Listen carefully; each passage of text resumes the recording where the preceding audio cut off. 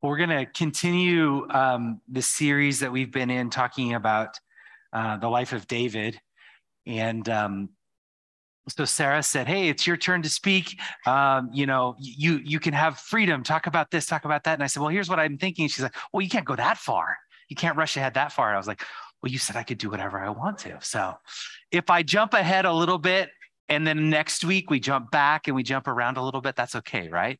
I just want to ask the Holy Spirit that the Holy Spirit would minister to us today. So Holy Spirit, thank you. Thank you for your presence today. Thank you that what you do in us and through us and with us is so profound. Lord, we're reminded today that it's the things that we don't see are greater than the things that we see. And Lord, we ask today as we spend more time with you and spend more time looking at people of faith and followers of you, that we will have a greater revelation of who you are. We have a greater passion and a heart for who you are for us. And Lord, would you just continue to make us people like David who have hearts after you. In Jesus' name, amen. Amen. So I was thinking about that phrase. David's described in multiple places in Scripture as a man after God's own heart. And I love, Paul talks about David being that way. Samuel talks about David being that way, a man after God's own heart. And so I want to look at three pieces this morning, three aspects of this story. I want to look at a little bit of the story of Saul and a little bit of the story of David, and tie that in hopefully to our stories today. So as we know, and we've been setting the history here, the books of 1 Samuel, it's 1 and 2 Samuel, 1 and 2 Kings, 1 and 2 Chronicles, tell stories about the kings of Israel. And they tell lots and lots of stories. And this is a big part of the Old Testament, is telling these stories of kings. And so the first king, the first story that's told, is about the first king in Israel, Saul. And, Sarah talked about Samuel and Samuel being a prophet and the Lord dealing with this people through the prophet Samuel. And then the people just complaining, like, we want to be like everyone else. We want a king. We want to be like everyone else. We want a king. And that wasn't God's idea. And Samuel tells people, and I want to start here just at this part before Saul becomes king. Samuel tells the people of Israel, if you want a king, here's what it's going to look like. So the first passage here is 1 Samuel 8, verse 9. And Samuel says this, now listen, the Lord is talking to Samuel, says, now listen to them, the people crying out for a king, but warn them solemnly and let them know what the king who will reign over them will claim as his rights. So Samuel told all the words of the Lord to the people who were asking for a king. He said, this is what the king who will reign over you will claim as his rights. He will take your sons and make them serve with his chariots and horses, and they will run in front of his chariots.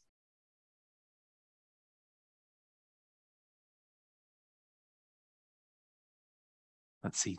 Some he will assign to be commanders of thousands and commanders of 50s, and others to plow his ground and reap his harvest, and still others to make weapons of war and equipment for his chariots. He will take your daughters to be perfumers and cooks and bakers.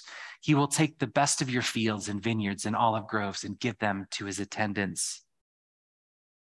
He will take 1/10 of your grain and of your vintage and give it to his officials and attendants, your male and female servants, and the best of your cattle and donkeys he will take for his own use. He will take 1/10 of your flocks, and you yourselves will become his slaves. When the day comes, you will cry out for relief from the king you have chosen, but the Lord will not answer you in that day. But the people refused to listen to Samuel. No, they said, we want a king over us. Then we will be like all other nations, with a king to lead us and to go out before us and fight our battles. When Samuel heard all that the people had said, he repeated it before the Lord. The Lord answered, listen to them and give them a king. Interesting, isn't it? Interesting to hear the gravity of what people were asking for. And he said, if this is what you're asking for, this is what it will mean. Oftentimes, I think we can ask for something and we're like, if just this could happen, but everything else could remain unchanged, that would be great. Right? Like if only this one circumstance could change, then everything will be fine. And they're like, well, if we could just get a king, then that would be great. And Samuel's like, okay, if you want a king, then everything's going to change. Everything's going to be different. This is going to take more of you than you could ever imagine. This is going to ask more of you than you could ever imagine. But the Lord gives them Saul.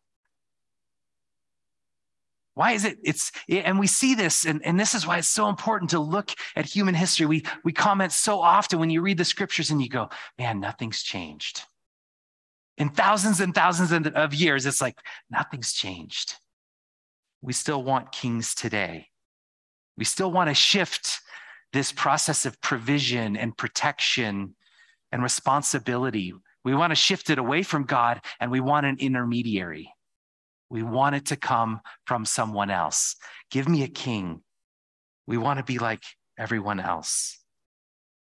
So Saul comes, and the Lord's like, okay, I'm going to do this. And then it's amazing how then the Lord says, okay, I'm going to give you what you're asking for.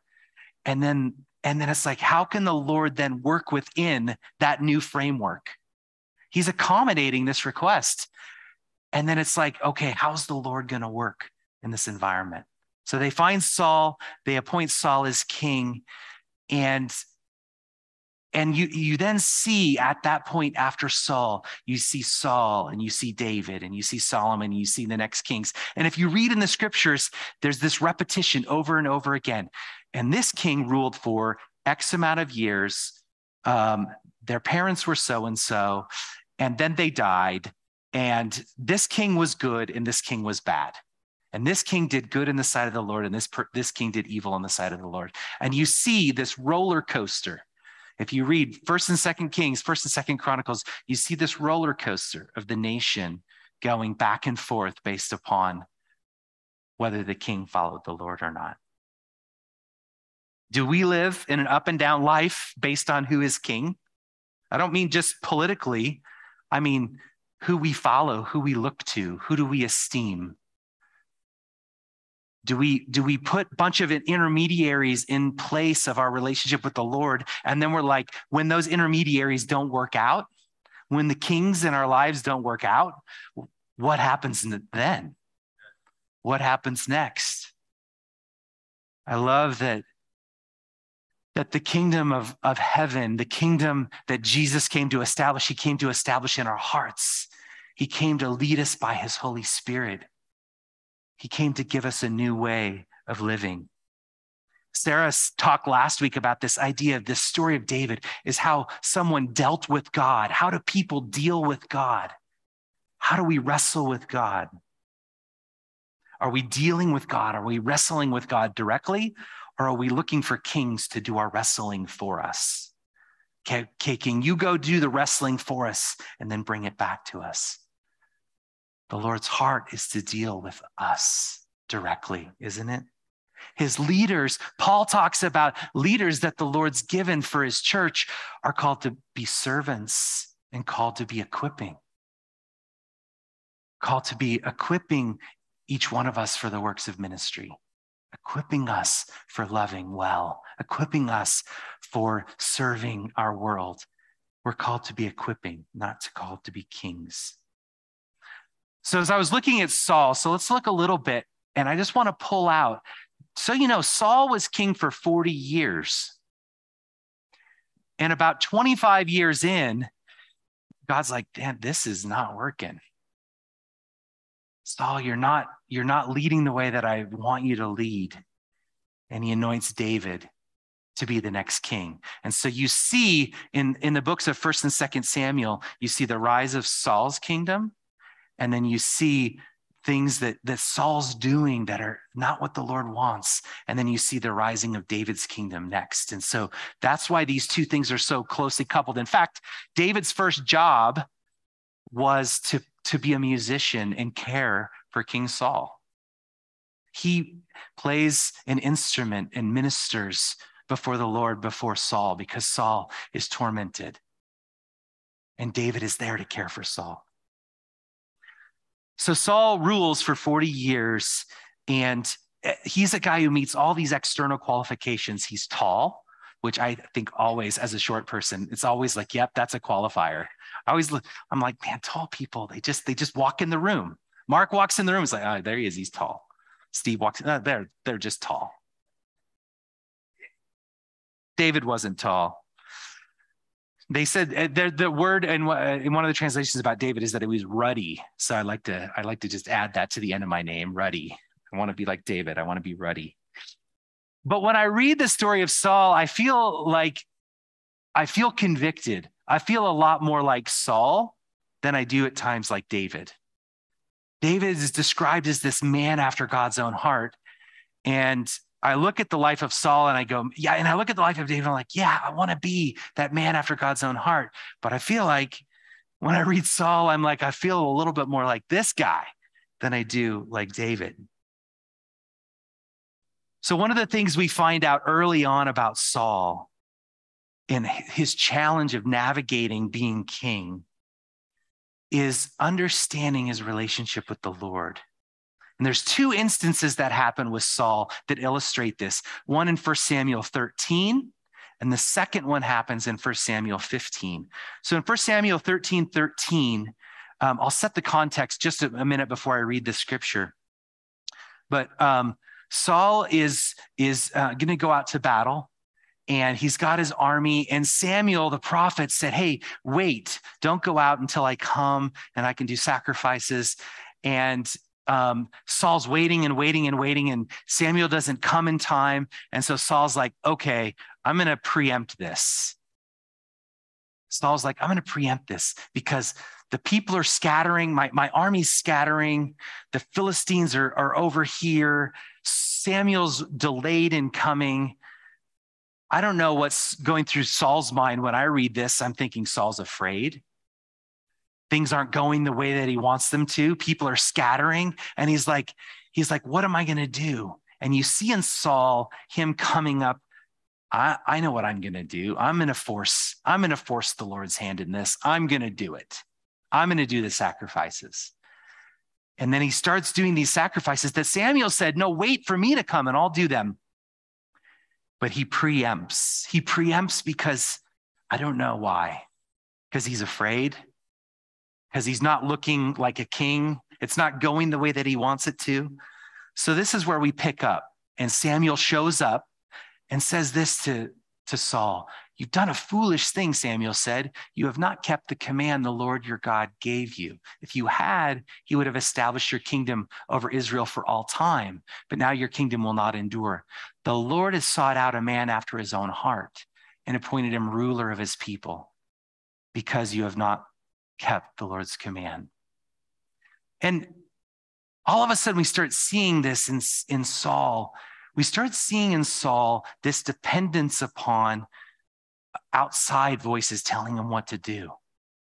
We don't see Saul's heart in the sense of, man, Lord, I'm hearing what Samuel's saying. I'm hearing your heart. I want to trust you with my heart. You see Saul starting to respond from the things outside of him.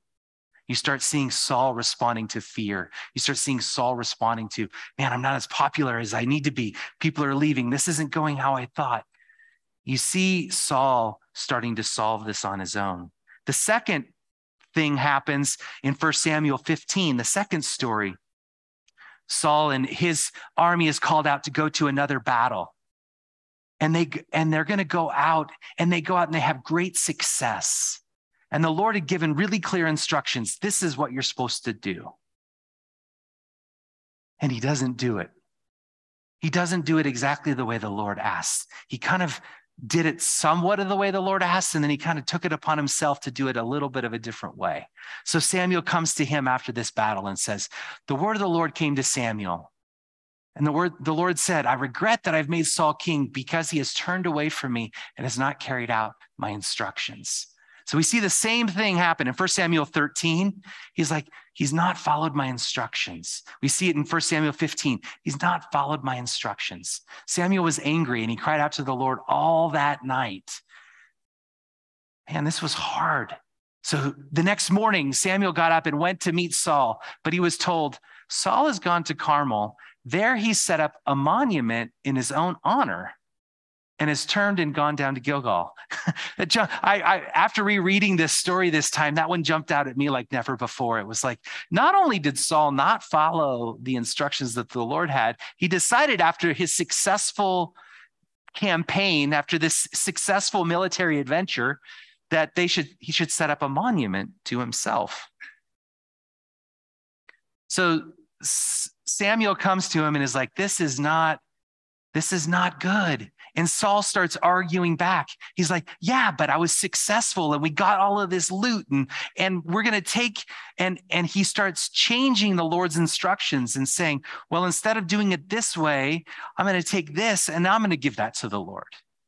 So a little bit, Sarah told a story last week or the week before about how she threw a bridal shower for a friend who just wanted pizza on paper plates. And Sarah was like, that's great, I hear you, but I'm going to do a nice China meal for you on nice China, and we're going to do all this kind of stuff. And at the end, the woman was blessed, but she was like, I just wanted pepperoni pizza on paper plates. And I feel like that's what Saul's saying. Saul's saying, yeah, I heard you, Lord, but look at what I've done. This is amazing. Look at what I've accomplished. I even built a monument to myself. So then Samuel replies this to Saul in verse 22. He says, does the Lord delight in burnt offerings and sacrifices as much as in obeying the Lord? To obey is better than sacrifice, and to heed is better than the fat of rams. For rebellion is like the sin of divination, and arrogance like the evil of idolatry. Because you've rejected the Lord of the Lord, he has rejected you as king. Man, strong language here. I told you I feel like Saul when I read these things. Saul sought to use his power, for what he thought God wanted and for what seemed reasonable to him, what seemed reasonable to Saul, but it wasn't what God wanted. We read this word obedience and we think about how strong that word is. And we think of this, employer-employee relationship or master-slave relationship of like, well, this is how the Lord is. The Lord just wants obedience. The Lord wants obedience.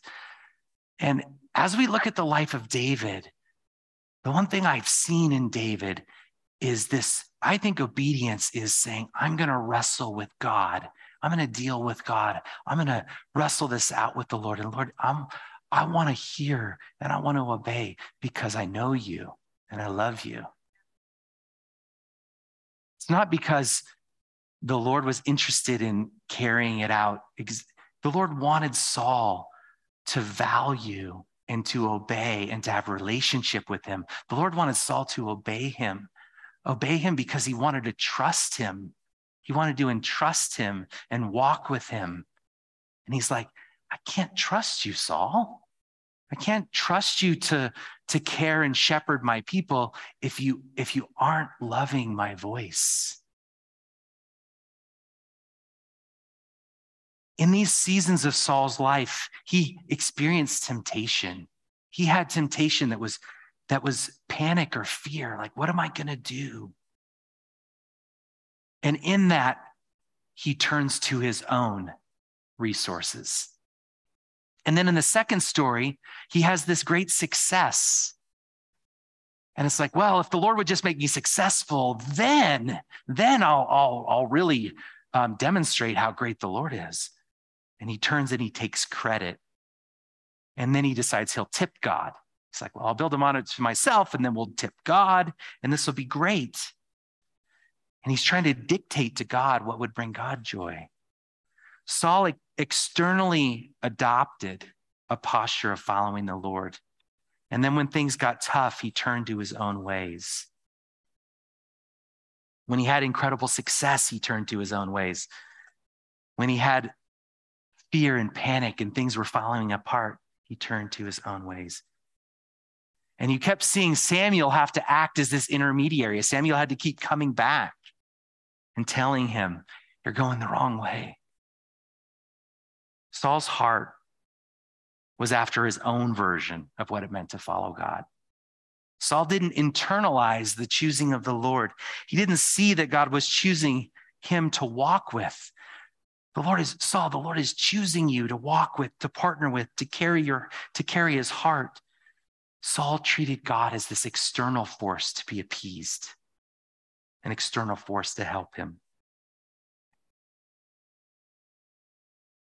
This quote talks about, I think, one of the challenges in leadership. It's from Rich Villodas. He says this: the level of power we hold, wait till that gets up on the screen. The level of power we hold must be commensurate with the level of inner work we've done and are doing. Otherwise, we destroy people and ourselves. This is why there's so many tragedies of leadership in our world. There's little congruence between our inner lives and our outer lives. I think you see that in the life of Saul. You see this challenge of him being a leader and him having this great responsibility. And yet the Lord's like, where is your heart after me? Where are you doing the inner work? Where are we doing the inner work? In Matthew 7, it reminded me of these words that Jesus says in Matthew 7. He says this in verse 21, not everyone who says to me, Lord, Lord, will enter the kingdom of heaven, but the one who does the will of my Father who is in heaven. You see Saul in there? You see Saul in there saying, Lord, Lord, but he's not internalizing. He's not walking in a way that he's positioning himself to walk in the will of the Lord. On that day, many will say, Lord, Lord, did we not prophesy in your name and cast out demons in your name and do many mighty works in your name? And then I will declare to them, I never knew you. Depart from me, you workers of lawlessness. This idea of know, that word know there, it's like an intimate know. It's like a relational knowing. Knowing the Lord. Knowing the Lord. Eugene Peterson says this about Saul. He says, Saul was treating God as a means, as a resource, and God will not be used. We have this such a strong temptation in our time to somehow use God for our own purposes. The title of my message today is God the Builder. And we're going to talk here in a minute about what it means that God is the builder. That's why he said to Saul, hey, I can't work with you. He's like, I'm building something and you're not working with me. The Lord was like, okay, you wanted kings. I'm going to give you kings, but I'm still going to build. God is like, I am still going to build. And he's like, I just want you to build with me. And Saul wasn't building. Henry Nouwen says this, the temptation to consider power an apt instrument for the proclamation of the gospel is the greatest temptation of all. I'm going to think about that for a second. That somehow when we have this place of power, that then the gospel can really hit.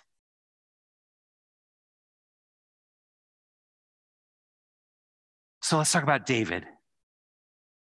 So there's this understanding. The Lord's like, man, I'm looking for a king with a heart after me to shepherd my people.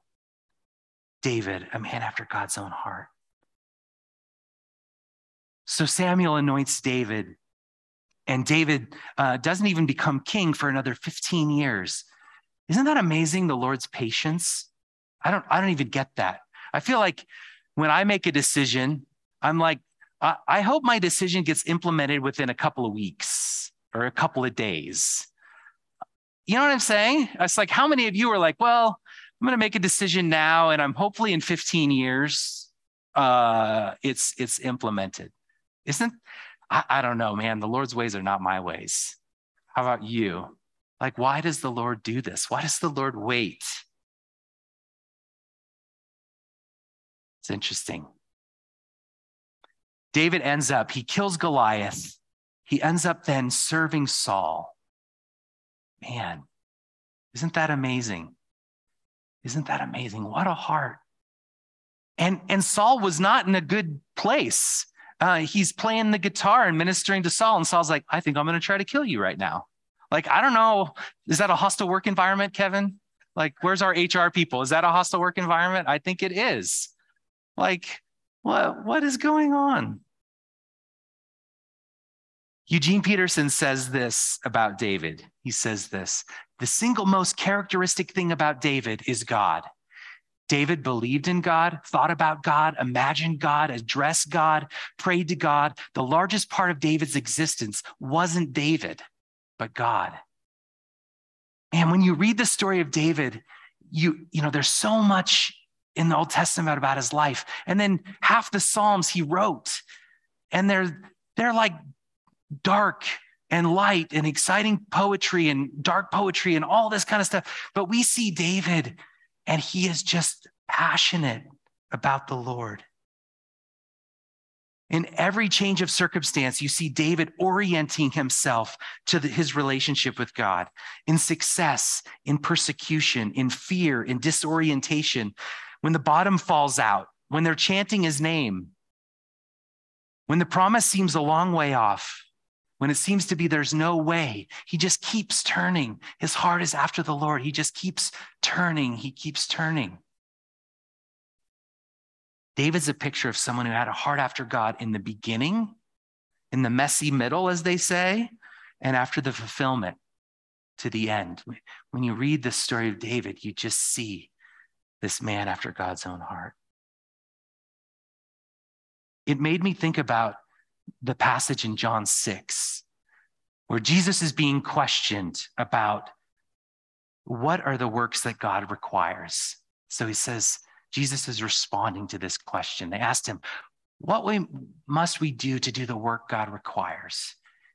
Consider Saul asking that question, David asking that question, us asking that question. And Jesus answers, the work of God is this, to believe in the one he has sent. And I want to leave that up for a second. Like, we see that word believe and we think about like this intellectual assent of belief. You know, if you really believe in Santa Claus, then you think when you get up in the morning, the chips and the cookies and the milk are going to be gone, right? If you really believe, belief impacts our actions. It impacts our life. Belief means something. Belief has an impact. And you see, I think you see in Saul, you see in the life of David, you see, what does it mean to believe? What did it look like for David to believe? He believed God in his day-to-day shepherd duties. He believed God as he faced Goliath. He believed God as he had the worst job ever, ministering to Saul. He believed God as he ran for his life in the wilderness.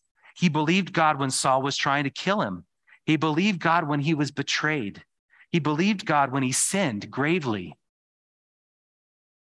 David's belief remind me about the experience of the disciples with Jesus. Jesus was teaching them about being the bread of life. I was thinking about that. We were singing the song, speaking the name of Jesus. I just want to speak the name of Jesus. And I was thinking about one aspect of speaking the name of Jesus is speaking it. It's declaring it. Another aspect of speaking the name of Jesus is believing Jesus and Jesus's name being spoken as you work your job. Jesus's name is being spoken when we fail. Jesus's name is being spoken when we succeed. Jesus's name is being spoken when we're caring for an elderly parent. Jesus's name is being spoken in every area and aspect of our lives. I love that about David's life is you just see the name of God being spoken as David lives his life.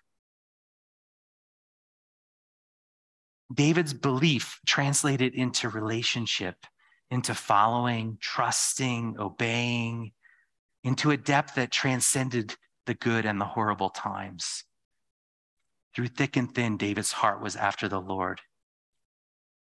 If you look in 1st and 2nd Samuel, I was just looking about this phrase because you'll see it.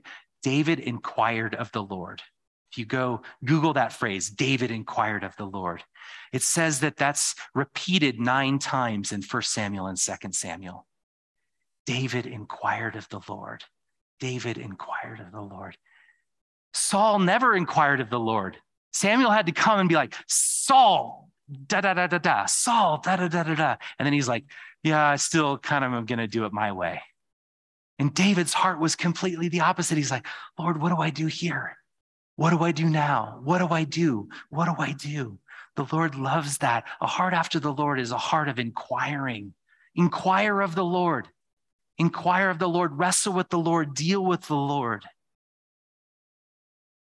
When Jesus talks about this work of belief, I wonder if he thinks about this. The work of God is this.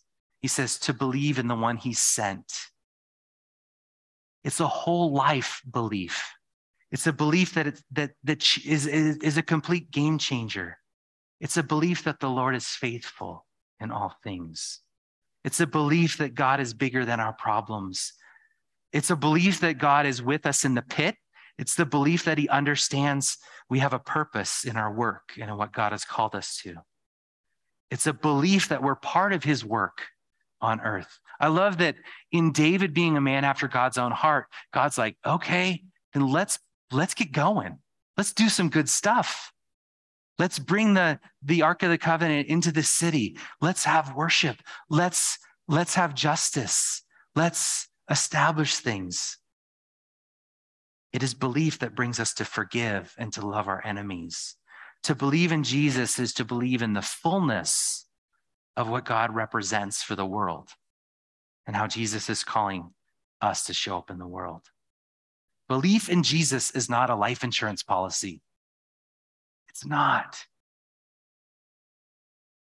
It's a relationship. In fact, Jesus says this in Matthew 16:24. He says, Jesus said to his disciples, whoever wants to be my disciple must deny themselves and take up their cross and follow me. For whoever wants to save their life will lose it, but whoever loses their life for me will find it. I think belief looks like losing our life. What good will it be for someone to gain the whole world and yet forfeit their soul? Or what can anyone give in exchange for their soul? For the Son of Man is going to come in his Father's glory with his angels, and then he will reward each person according to what they have done. And it's not what they've earned, it's them walking in belief, their belief and their partnership, them walking as a heart like David. Belief is being all in with Jesus. But it doesn't mean we don't wrestle. It doesn't mean we don't doubt. It doesn't mean we don't struggle. It doesn't mean we don't have questions. I mean, think about all the questions the disciples had. And Jesus is all of a sudden like, oh man, you have little faith. Oh man, that's not of my kingdom. Oh, Peter, Satan, he's like, that Satan, get behind me. I don't know. Have you ever heard Jesus say that to you when you say something? It just means that our hearts are after Jesus. It's directional.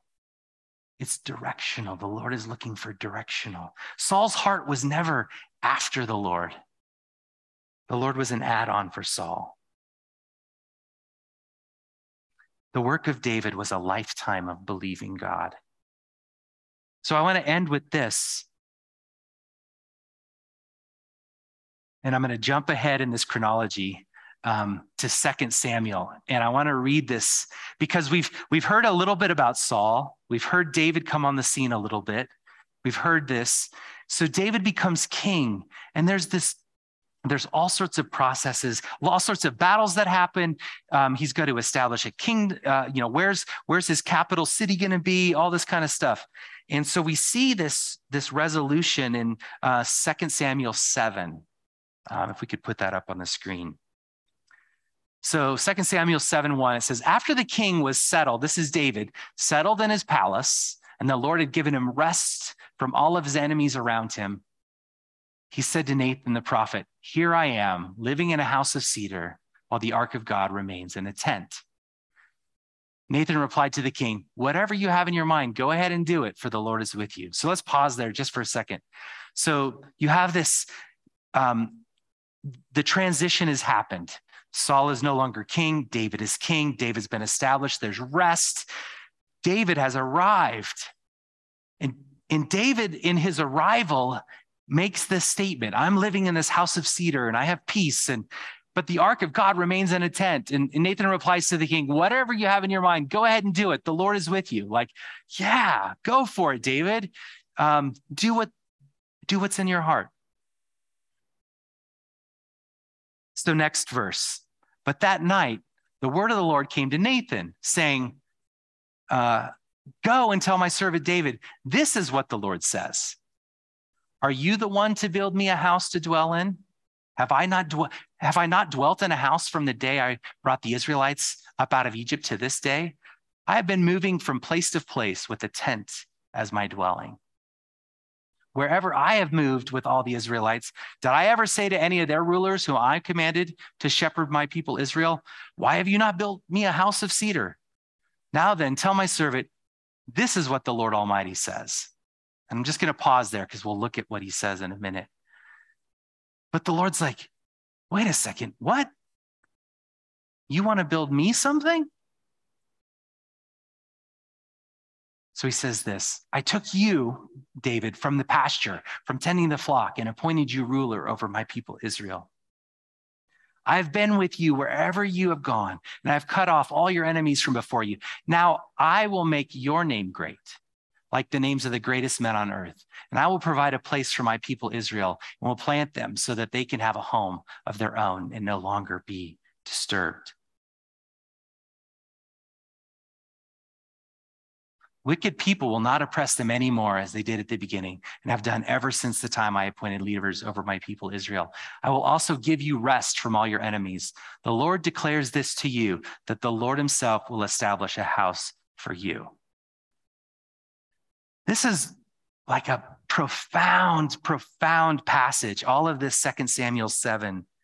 The Old Testament theologian Walter Brueggemann talks about this particular passage being one of the most crucial texts in the Old Testament for our faith. It's an incredible text. It's like the ways of God are completely upside down. Wait, God's building a house, not us building a house for God. Our natural mind thinks differently, right? Our natural mind thinks differently. David's like, you can almost hear the arrogance in David. You can hear the arrogance, like, I've arrived. This has worked out. All right, now, God, I'm going to take care of you. And God's like, no. This never works that way. This doesn't work that way.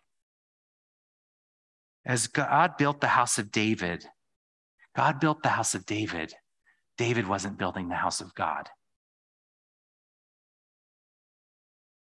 As God built the house of David, the reputation of the Lord became larger and larger as David did the work God had for him. Had David done the work of God, he would have been looking to grow his own reputation. Look what I did for God. When we start building, when we start thinking we can, in our own success, capture God and put God in a box and put God in a building and make God this, we immediately get it wrong. This is the temptation, that in our success, we believe we are serving God and positioning God for greatness. The opposite's true. The Lord will build his church, and the gates of hell will not prevail against it. The Lord will build. Eugene Peterson says this about this passage, but there are times when our grand human plans to do something for God are seen after a night of prayer to be a huge human distraction from what God is doing for us. That's what Nathan realized that night. God showed Nathan that David's building plans for God would interfere with God's building plans for David. We confuse the order of things, don't we? And it's not because God wanted to make, it's not because everything should be about me. We live in a very self-centered culture. We live in a very self-centered culture. But the Lord is trying to get his sovereignty right. He's trying to say, David, never confuse this. Never confuse that I'm the builder.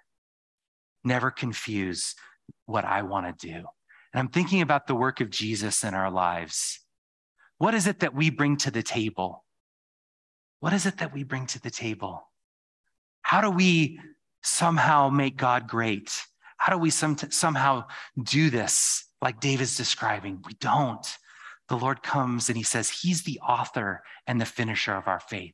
He's the author and he's the perfecter of our faith. He's the one who's authored that. He's the one who gave Jesus. He's the one who's building our lives. He's the one who's working in us. It's this upside down kingdom. And we, I think at times want to make it about our power and what we can do. And if we can build something great, then people will understand who God is. And David never forgot. So what happens in 2 Samuel 7, verse 18? So after Samuel says this to David, and I'm just about done here, David does this. Then King David went in and sat before the Lord. So just want to sit there. Eugene Peterson dwells on this word, sat before the Lord. But think about that. In this place, David's been successful. He's conquered. He's brought peace. He's done all these different things. He's like, okay, Lord, I'm going to do something for you. And he hears the word of the Lord, and all of a sudden his posture changes completely. And he comes and he sits before the Lord. I feel like it's that same rest that Ray Lynn spoke about in our time of communion. David comes and sits before the Lord. And then he says, who am I, sovereign Lord? And what is my family that you've brought me this far? And as if this were not enough in your sight, sovereign Lord, you have also spoken about the future of the house of your servant. And this decree, sovereign Lord, is for a mere human. And all of a sudden, David's posture changes. He's like, no, Lord, I sit before you. I sit before you. My encouragement today, my challenge for me today is, what does it mean to have a heart after the Lord? What does it mean that God is declaring, and he's saying, and he said in the life of Jesus, he's going to be building us. He's building, like he said to David, no, I'm going to build your house. I'm going to build in you. The Lord is going to build in me. The Lord is going to build in you. And he wants us to rest in that. He wants us to come and sit. He wants us to come and position our hearts in a direction towards him, where it's like, Lord, my heart is after you in weakness and in strength. It sounds like wedding vows all of a sudden. My heart is after you, Lord. My heart is after you, and I'm going to rest in you. The Lord is building. The Lord is building you. The Lord is building your house. The Lord is building your life. The Lord is building you. He wants us to come and he wants us to sit and worship. And then he's going to invite us into his work. He's going to invite us. He invited David into all sorts of great work. Jesus invited the disciples into all sorts of great work. But one of the things, they had this Saul David moment where Jesus says, well, you need to eat my flesh and drink my blood. And some of them are like, man, no, I'm not interested in that. That's too relational. That's too close. That's too much of a heart after you. We like the miracles though. That's good. That's good stuff. We want to be powerful. That's good stuff.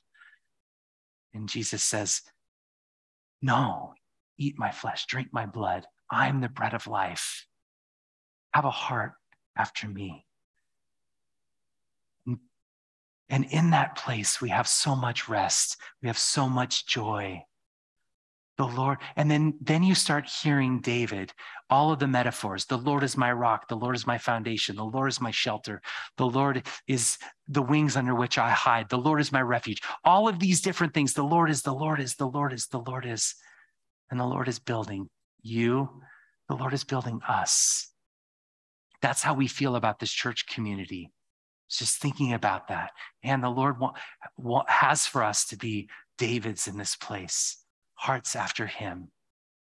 And he builds, he can do so much from that place. Amen. So the last scripture I'm going to end with, and we're going to be done. Psalm 18 in the Message. David's pouring this out, and he says this: God made my life complete when I placed all the pieces before him. When I got my act together, he gave me a fresh start. Now I'm alert to God's ways. I don't take God for granted.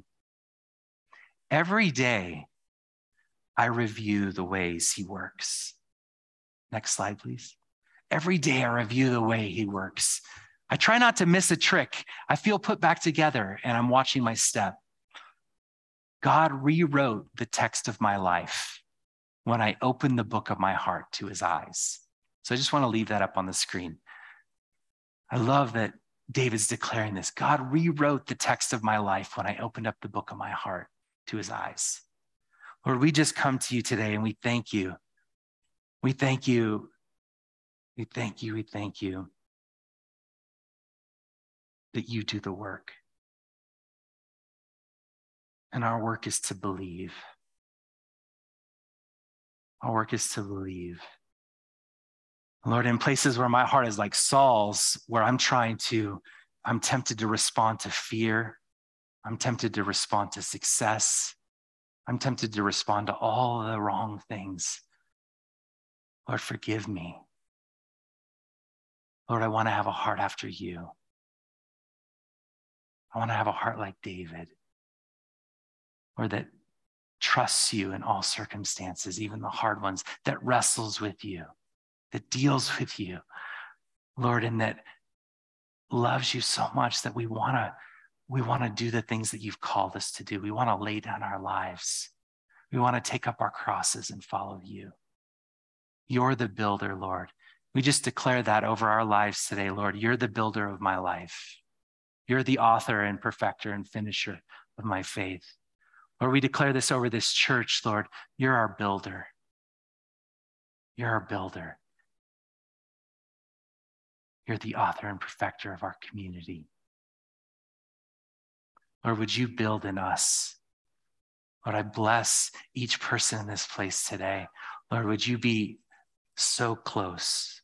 Would you come so close? And Lord, let us sit. Let us take those times of rest and sit and see what a great God you are, what a sovereign God you are, what a building God you are, and that you are building. In Jesus' name, amen. Amen. If there's anything that you'd like prayer for this morning, we're going to have a prayer team at the table over here. If you're online, you can email us in any prayer requests and we'll pray with you. But have a great week.